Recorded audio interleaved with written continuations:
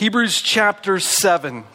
I want you to know that this is an odd chapter, and I want to walk away. If you just read through Hebrews chapter 7, a lot of it, you'll get to the end of it and be like, I don't know why that's there, but I guess it's important, and you'll move on. And at the very least, I want to show you why this chapter is necessary and what it communicates. But let me just start with this, a broad picture of what's happening in this book for us, especially as it relates to this chapter, maybe most especially as it relates to this chapter. This chapter and really the whole book represents, I think, one of our core values as a church, which is becoming all things to all people, as Paul says in 1 Corinthians 9:19-23.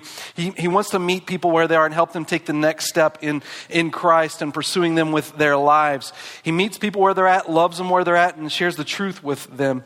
In Romans chapter 10, Paul opens up that chapter this way. He says, "Brethren, my heart's desire and prayer for Israel, being a Jew himself, says he desires for their salvation. Though they have a zeal for God, it's not according to knowledge."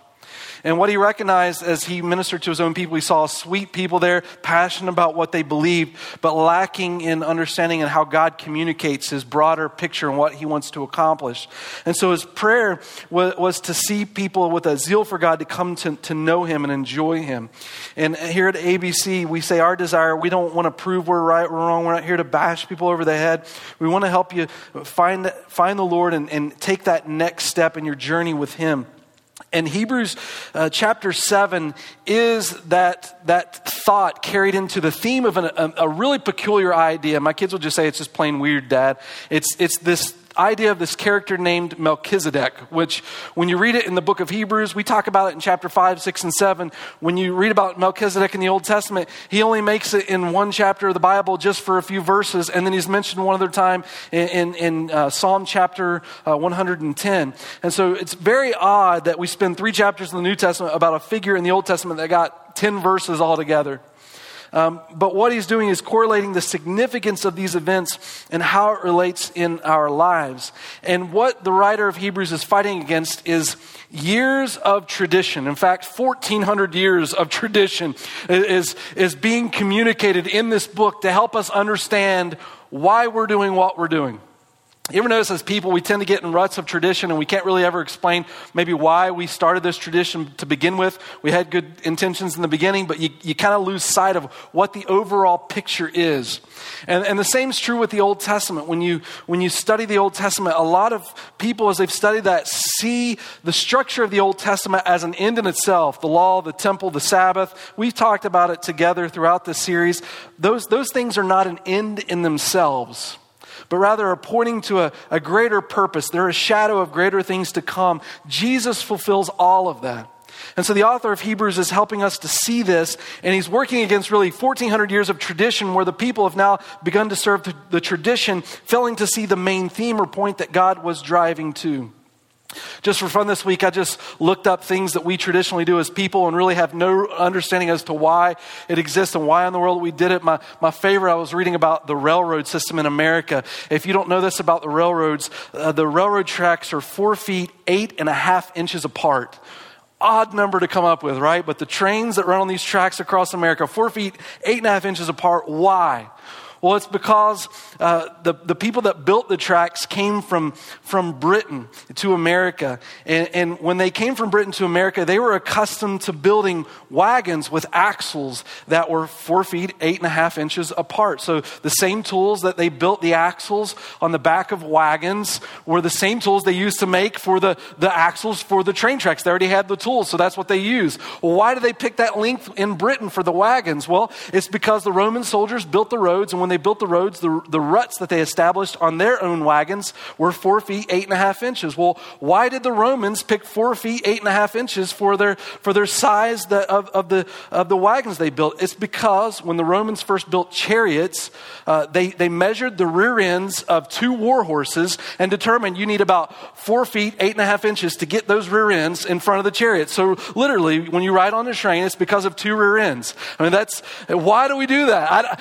No one ever stopped to think, maybe we should do it differently. But every time you ride a train now, and you can think of the rear end of horses, right? Why do we do the things that we do? That's what the author is getting at in this story. And he's referring in this case to religious idea, religious thinking, and how we treat it as an end in itself. In fact, if you've been with us over the last couple of chapters, he started to develop this theme in chapter 5. He said at the end of chapter 5 in verse 12, he starts to tell us, "For though by this time you ought to be teachers, you have need again for someone to teach you the elementary principles of the oracles of God, and you have come to need milk and not solid food." And remember, we talked about God wants you to not just nourish on milk, but you need to be eating the meat. And so he starts to share with us where we've lost our way and what God desires for us to understand. And when he starts in chapter 6, he says, "Therefore, leaving the elementary teachings about the Christ, let us press on to maturity, not laying again a foundation of repentance from dead works and of faith toward God." And so what he's saying to them in chapter 6, verse 1 is like, you're in this religious framework and now you're starting to be taught about Jesus. And then you're forgetting about the significance of Jesus and you're just going back to this religious framework and you're forgetting that Jesus is the culmination of all these things. Stop going back to the elementary things. These things are just shadows. Law, temple, Sabbath. These are just small pictures of the greater thing that God wants to do in your life in Christ. And so the centrality of the gospel becomes significant to us. In fact, he says in verse 6, "And then having fallen away, it is impossible to renew them again to repentance, since they again crucify to themselves the Son of God and put him to open shame." We talked about the scariness of the verse last week when we said people think that this means you can lose your salvation, or if you ever were a believer in Jesus and you walked away, oh no, you're heading to hell in a handbasket, right? That's not what this verse is saying. This verse is saying people that have looked at the significance of Christ and instead of pursuing Jesus have gone back to religion. It's impossible to renew them to repentance because they're re-crucifying Christ over and over again. They're failing to see the significance of what Jesus accomplished on the cross when Jesus said, "It is finished," paid in full. When Jesus came to this earth and Jesus died, Jesus paid everything for you that you may know him. And by going back to religious works, what you're saying to Jesus is, this wasn't good enough. I've got to add to it. And the Bible even goes on and says in Galatians 5:4 that you have been severed from Christ if you're pursuing righteousness in the law. You're undermining the very significance of what Jesus has accomplished for you to know him and to enjoy him. And so what he's saying in Hebrews chapter 5 and 6 is like, look at this, guys. God is calling you to maturity in him. God is pressing you forward in Christ, wanting you to know him and to enjoy him and to dive into the meat of what the gospel does for you. And in chapter 6, he wants us to examine our heart to see if we're really in Jesus. And now as we launch into chapter 7, which is where we're going to start, he then gets into the meat, once again, of showing us the significance of Jesus in everything. Chapters 7 to 10, I told you this last week, these are my favorite chapters in all of Hebrews. And it starts in such an odd character in Melchizedek, but he's building from Melchizedek to understanding the purpose of law in the Old Testament to the purpose of the temple in chapter 9. So if you want to know how or what you're supposed to obey, if any at all in the law, I'm going to tell you next week. If you want to know anything about temples and whether or not you should be in a temple or how that looks, I would tell you 2 weeks from now we're going to talk about that in chapter 9. But he starts all of this on the backdrop of this weird figure, Melchizedek. And in chapter 7, verses 1 to 3, he just lays the foundation of who is Melchizedek for us. If I told you, if you wanted to read about him in the Old Testament, the only chapter you can really read about him is Genesis chapter 14. And if you read in Genesis chapter 14, what you'll discover is Abraham is in the land of Canaan, and his nephew is with him, and his nephew separated from Abraham into this land of Sodom. And while his nephew is living in this land, 4 kings from the east come and attack 5 kings in the south. And one of those kings is the king of Sodom. When these 9 kings meet together on the battlefield, the 5 kings, one of which Lot is a part of, they lose. And the 4 kings confiscate, capture people as slaves, and take them away. Abraham finds out. And Abraham's got about 318 soldiers that are connected to him. And Abraham goes against 4 kings with 318 people. And as if that's not enough, it tells us that he divides them in 2 and he pursues these kings and he conquers them, gets back his nephew, and he comes back to the place of Sodom. And on his way, on the way back south, he meets this individual known as Melchizedek. And Melchizedek becomes an individual that it tells us in this chapter 7 of Hebrews, and it tells us in Genesis chapter 14 in the same spot. Listen to this. Melchizedek, the king of Salem, priest of the Most High God. So if there's any need for understanding his identity or his position, it says he is, look at this, the king of Salem, and he's priest of the Most High God. So how does God view Melchizedek? He is the representative of people to this Most High God. And he met Abraham as he was returning from the slaughter of the kings and blessed him. To whom also Abraham apportioned a 10th part of all the spoils, was first of all, by the translation of his name, talking about Melchizedek, the king of righteousness, then also the king of Salem, which is the king of peace.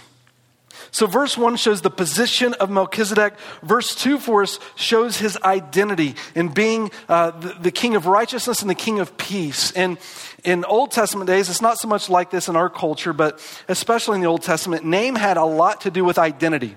When you think about the name for Jesus, Jesus isn't just, his mom's not like, you know what, we should just call you Jesus because I like the sound of that name. No, his name literally means salvation. It's a representation of his identity.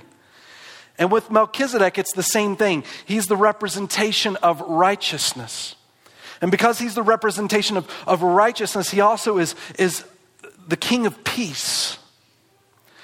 Saying in our own lives, the Bible reiterates those two words frequently in Scripture, righteousness and peace. If you want true peace, you can only have it by righteousness. If you want peace with God, you need to be righteous before the Lord because God is a warrior king coming against sin, which is opposed to his kingdom. And us being sinners can't have peace with a God who is righteous. So we ourselves, in order to find peace with God, need righteousness. And that righteousness for us is found in Jesus. Now, this figure of Melchizedek is going to be compared to him, but you see position of Melchizedek. He is both king and priest. You see identity of Melchizedek. He is righteousness and peace. And then in verse 3, you see the qualifications of Melchizedek. It says, he is without father, without mother, without genealogy, having neither beginning of days nor end of life, but made like the Son of God, he remains a priest perpetually. So what it's saying to us as individuals, when it comes to the priesthood or the identity of Melchizedek, it is an impossibility for any human being to hold this position because all of you got a mama and all of you have an end, right? God knows the number of your days. But what made Melchizedek unique is this eternal picture of who he was. And now that the author is going to tie this together with Jesus, what makes Jesus able to meet the qualifications of being a priest under Melchizedek is that Jesus himself is eternal. And so this mentioning of Melchizedek is to say to us, one, it's an impossibility for any human being to ever say that they qualify under the identity of what it means to be a priesthood in the order of Melchizedek. But Jesus himself meets this qualification. And then it goes on from here and it begins to share with us this picture of what Melchizedek represented with Abraham, because it wants to develop this identity for us in verses 4 and on. I'm going to read just a chunk. We've talked about Melchizedek in chapter 5, so I'm going to, not to get too bogged down in details, I'm going to chunk this chapter out so that you can see the bigger theme of what's talked about in this passage. So verse 4 to 10 goes like this. Now observe how great this man was to whom Abraham, the patriarch, gave a tenth of the choicest spoils. So we need to really examine just what makes Melchizedek so significant. That's what it says in verse 4. And those indeed of the sons of Levi who received the priest's office have commandment in the law to collect a tenth from the people, that is from their brethren, although they are descended from Abraham. But the one whose genealogy is not traced from them collected a tenth from Abraham and blessed the one who had the promises. So he's saying Melchizedek blesses Abraham who had the promises of God. But without any dispute, the lesser is blessed by the greater. So it's saying Melchizedek is greater and the lesser, Abraham, is being blessed by the greater. In this case, mortal men receive tithes, but in the case one receives them of whom it is witnessed that he lives on. And so to speak, through Abraham, even Levi who received tithes, paid tithes, for he was still in the loins of his father when Melchizedek met him. So what's this saying? You consider for a minute the story in Genesis 14. Abraham goes and conquers. Abraham comes back. Moses is writing this story of Genesis. Moses is writing this story to the people of Israel who were just slaves in Egypt. And he's wanting them to understand their identity in the book of Genesis. He wants them to see what God is calling them to in the book of Genesis. And he's writing about the father of the Hebrew people so they can see their beginnings. How did we get to where we are as slaves in the Exodus in Egypt? And so he's writing this story, and he talks about Abraham, the hero of the faith. This is Father Abraham and many sons, right? You swing your left arm and your right arm and your left foot, and you turn around and nod your head and sit down. I mean, this is Abraham. If you don't know that song, forgive me. But this is the father of it all, who God says through him all nations would be blessed. And you see him go into battle like a warrior, and he comes back successful, victorious, and that should be the end of the story. But then it just says this weird thought of some guy's name that most of us couldn't spell if we try to pay each other $100 to get it right. Melchizedek. What is that? I mean, why not just say Abraham was successful and leave it at that? But he doesn't. He comes back and he shares this weird story about this guy named Melchizedek, and he never talks about it again. The whole Bible, the Old Testament never talks about it again until you get to Psalms chapter 110 and verse 4. That's it. What's Moses trying to do by painting this picture? Well, I think Moses wants his people to understand that before God called Abraham, God was already working. This wasn't unique to the Jewish people. God identified the Jewish people so that we could see exactly where the Messiah would come from, but God was already working. And in fact, we could even say by what it's stated in Hebrews, and as you study the identity of Melchizedek, God was working in a very powerful way because the identity of Melchizedek is so special, but the idea of the priesthood that God establishes with the Israelites never fully satisfies the need for righteousness in our relationship with God. And so it's like Moses sort of tells this story because there's this understanding that one day God's going to draw us back to it.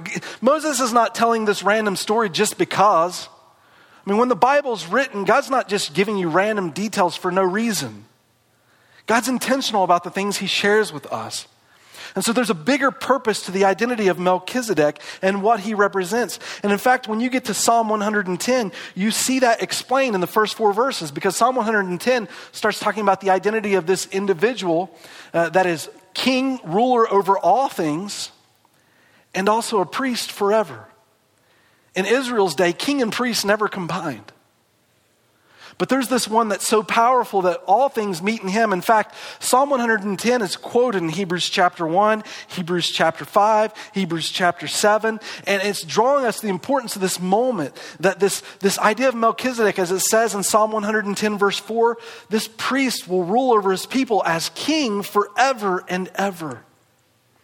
That's different than the priesthood in Israel's day. Because the priests in Israel's day, they died. And in fact, when you went to the temple and you offered sacrifice under those priests, there was never one sacrifice that you can make that would ever be enough. Every time you sinned, you had to go back. That righteousness and peace you looked for in God, nothing under this law and this system with the priesthood ever fully satisfied, because they always had to replace the priests and they always had to continue in sacrifices. When was there ever going to be enough? And so what he's showing in this section of Scripture, Moses is identifying the need for this idea of a greater priest in your life who can finally satisfy all things, because there wasn't a sufficiency in the Old Testament law. It lacked. And he's showing even in this story that if the father of the Hebrew people was willing to submit to him, even though he was the first Jewish individual, how great this position must be that Melchizedek holds. And he makes the argument in verses 7 to 10 that if Abraham bowed down, then really all of the Jewish people would have bowed down, because the lineage of all of the Jewish people are wrapped up in the identity of Abraham. And so he starts to elevate the significance of this position. Why?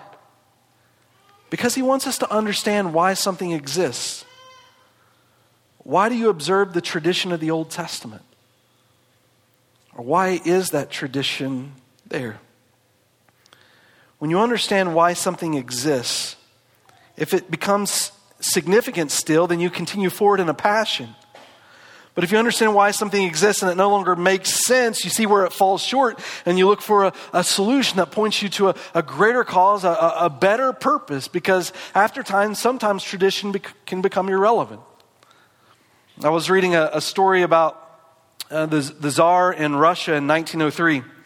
He noticed in the Kremlin grounds that there was a soldier randomly stationed in such an odd spot. It didn't make any sense to him. He's like, why is this soldier standing here by himself for no reason? And so he went back in the record books and they started to examine why in the world they made the decision to let this soldier post in this one spot by himself on the Kremlin grounds. And they found out in 1776, in the spring, there was a flower that bloomed. It was the first flower to bloom on these Kremlin grounds. And Catherine the Great in 1776, in order to preserve and protect this flower, stationed a soldier in that spot. And for 125 years, they kept sending a soldier back to that same spot, and they had no idea what they were there. Could you imagine that job? I got to show up here. Why? I don't know. I have no idea. But if I don't, they'll beat me up. So here I am, and you just stand there for no reason. And the idea of this Melchizedek is to help us to understand, one, the picture of priest and law, and really we're getting to temple in these next couple chapters, but to really start on the basis of seeing what we need in our lives. And so in verse 11, it goes on and starts saying this, and diagnosing it for us. Now, if perfection was through the Levitical priesthood, for on the basis of it, the people received the law. So it's showing we got the law through this and from the priesthood. And so this is important. But if perfection was through the Levitical priesthood, what further need was there for another priest to arise according to the order of Melchizedek? Like, why would Moses even bring this up? And not be designated according to the order of Aaron. Well, he goes on from here and starts to explain it then in verses 12 to 25. He starts off with the identity of Jesus, because if you were to represent this, say, to the Jewish nation, the Hebrew people, and the idea of priesthood, this is a very offensive thought, because the priesthood was very special in the identity of who they are. This is 1,400 years of tradition being written by the time Hebrews is written. What do you mean the priesthood has been replaced? And how in the world could Jesus become that? Jesus wasn't even a Levite, man. When you have a priest from the Old Testament becoming our priest, he has to be a Levite. And so he starts to answer that question. For when the priesthood is changed of necessity, there takes place a change of law also. So he's saying, yes, there is a change in the priesthood, but it's also because the law has been completely eradicated, really. And so he starts to get into this idea of law and priesthood and where it fits together. We'll elaborate on it a little bit more next week. But then he goes on and says this, for the one concerning whom these things are spoken belongs to another tribe, for which no one has officiated at the altar. So Jesus, yes, does in fact belong to a tribe that has never officiated at the altar. It's the Levites who go there. For it is evident that our Lord was descended from Judah, a tribe with reference to which Moses spoke nothing concerning the priests. Yes, you're right. Jesus isn't a Levite. He goes on, and this is clearer still. If another priest arises according to the likeness of Melchizedek, who has become such not on the basis of a law of physical requirement, but according to the power of an indestructible life, for it is attested of him, you are a priest forever according to the order of Melchizedek. So they're saying, yes, Jesus doesn't fall under the idea of being a priest under the Old Testament law, because the Old Testament law has been fulfilled in Jesus. Jesus isn't obligated to have to live under the obligations, or isn't obligated under this law anymore, because he's fulfilled it all. Now we're under what the Bible calls the new covenant. So the old covenant fulfilled in Jesus now puts us under the new covenant, and Jesus, no longer needing to live out the Levitical priesthood, is able to go back to the Melchizedek priesthood, which is the priesthood that is endured forever. So it's meeting them where they are and communicating to them what they need. And then it begins to show us now that it's shared the significance of Jesus in this position. It starts to show us where the old system falls short in verse 18.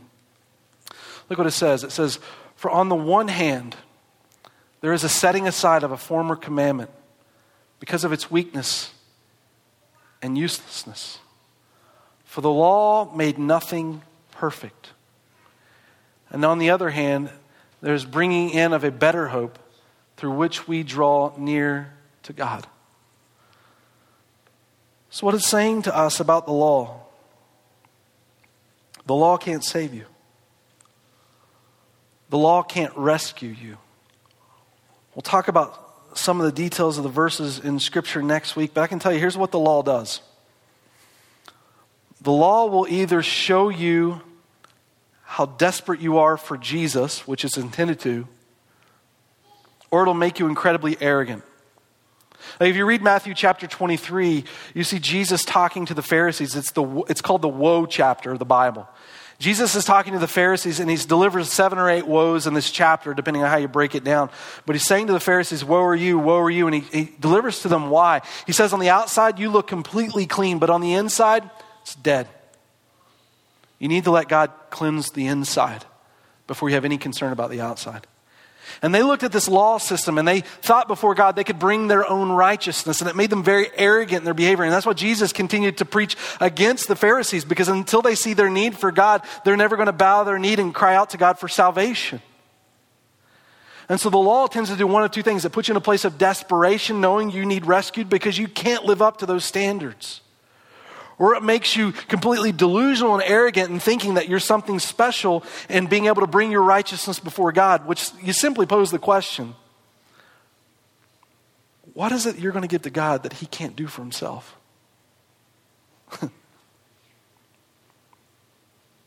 But yet what you see, he loves you even still.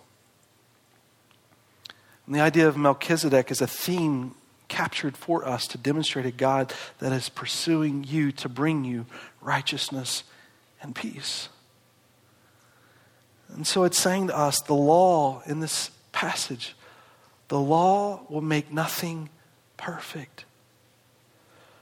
What the law does is it demonstrates your need for Jesus. If you want a couple verses to look up this week, I'll tell you Galatians chapter 2 at the end of the chapter, the last 6 verses, chapter 16 to verse 21.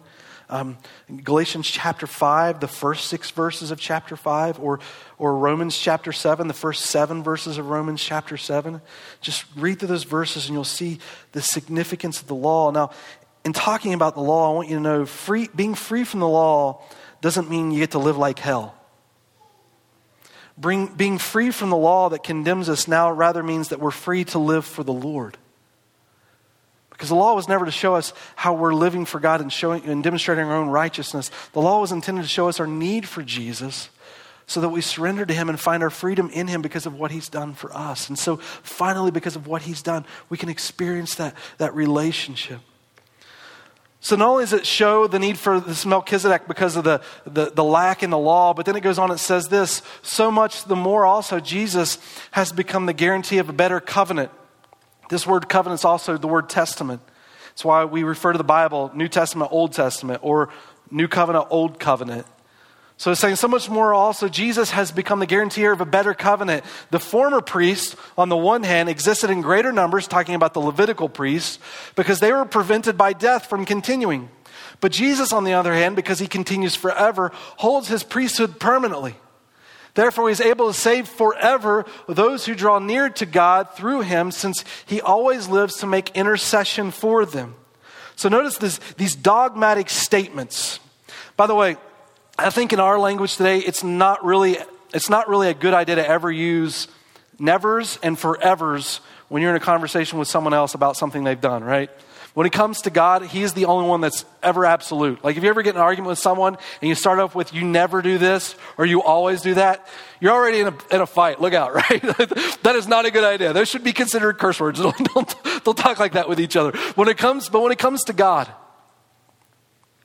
and this is a place of such absolute security that this is the place your soul should find rest. You think about this picture. The author's writing about the priest, and he's saying, let me think about the priesthood.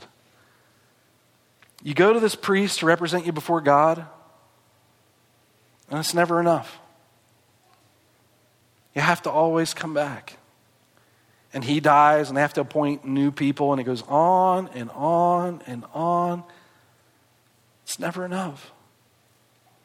You walk out of the temple, you sin, you got to come right back with another sacrifice. It takes you 5 minutes once you leave that place before your kids drive you nuts and you say something you probably shouldn't. And you got to go back. Or at least you think something you shouldn't, right? Like slow carriage in front of you, don't they know how to drive that horse? 4 foot, 8-inch axle. And you get a smaller, I don't know. But he's saying this perpetually over and over and over. The soul never finds peace. It's always looking for that righteousness. And then in steps Jesus, Savior of your soul, righteous and peaceful King, forever. Forever. Jesus pursuing us. And he goes on just these last couple of verses. For it was fitting for us to have such a high priest, holy, innocent, undefiled, separated from sinners, and exalted above the heavens, who does not need daily, like those high priests, to offer up sacrifices, first for his own sins, and then for the sins of the people. Because this he did once for all when he offered up himself. For the law appoints men as high priests who are weak. But the word of the oath, which came after the law, appoints a son made perfect forever. What is it saying? The Levitical priesthood was just a shadow. It was just a shadow of the greater one who was to come. Not so that you can run to man and trust in them because they're weak. They fall short. If you think about the other side of that high priest, they're unholy. They're not innocent. They're defiled. They're sinful. They're imperfect. But Jesus is able to fulfill that position for you because he is perfect. Showing the sufficiency of us, our Lord, this story is unfolded for us, and the idea of Melchizedek, such an odd story. But Moses isn't telling this all the way back in Genesis 14 just to give a random detail for no reason. He's saying this all the way back in Genesis 14 because clear back in the first book of the Bible, he's seeing this grand story that God is unfolding for all of us in peace and righteousness through him. It's this greater theme, and the Hebrew people, they understood it. They knew it all the way back in Genesis 14. Otherwise, they wouldn't have written again about Melchizedek in Psalm chapter 110. But they understand in saying this in Genesis 14, they understood throughout their history all the way into Psalm 110 that this is what this Melchizedek will do for them, this greater priest who is to come. And somewhere along the way, they got so fixated on the Levitical system that they got stuck in the tradition and they failed to see the greater picture for which Jesus would fulfill. Beautiful story. It's the theme of what I think our church represents. To meet people where they are. To discover the significance of who Christ is in their own life and the power that he brings forever, once and for all, as it said in the previous verses, permanently. When I think about this, I'm going to tie this here at the end, but when I think about all of this, I've used this series to go back into church history and usually talk about figures, but today I want to just close with this. This painting is one of the more earlier paintings we have of Jesus on record. It's in the 3rd and 4th century. They date it as early as when the church is still being persecuted. Persecution lasted until the beginning of the 4th century. And so this painting would have likely been painted, or possibly I should say been painted during the persecution of the early church. And you think about when Christianity began in the beginning, that's what you do in the beginning. When Christianity began, it began really as a popular movement among slaves, among women, among children, because for the first time in their life, they see the value of who they are and a God who made them in their image. And see Christianity really just grow like wildfire. And in that society, the majority of people, they're illiterate. And so how do you teach the stories that are important to show the significance of Christ? Well, you draw pictures.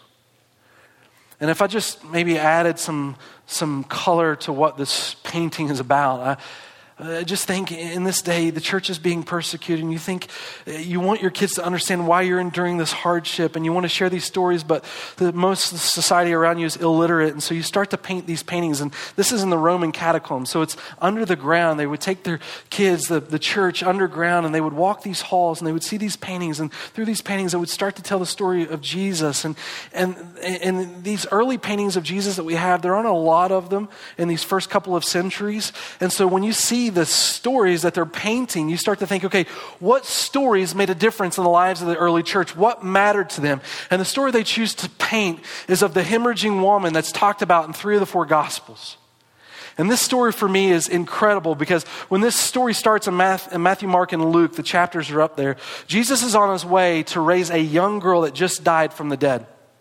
And as he's on this journey, the crowd presses around him. And one of the people that come up to Jesus and touch him is a woman that's been hemorrhaging for over a decade.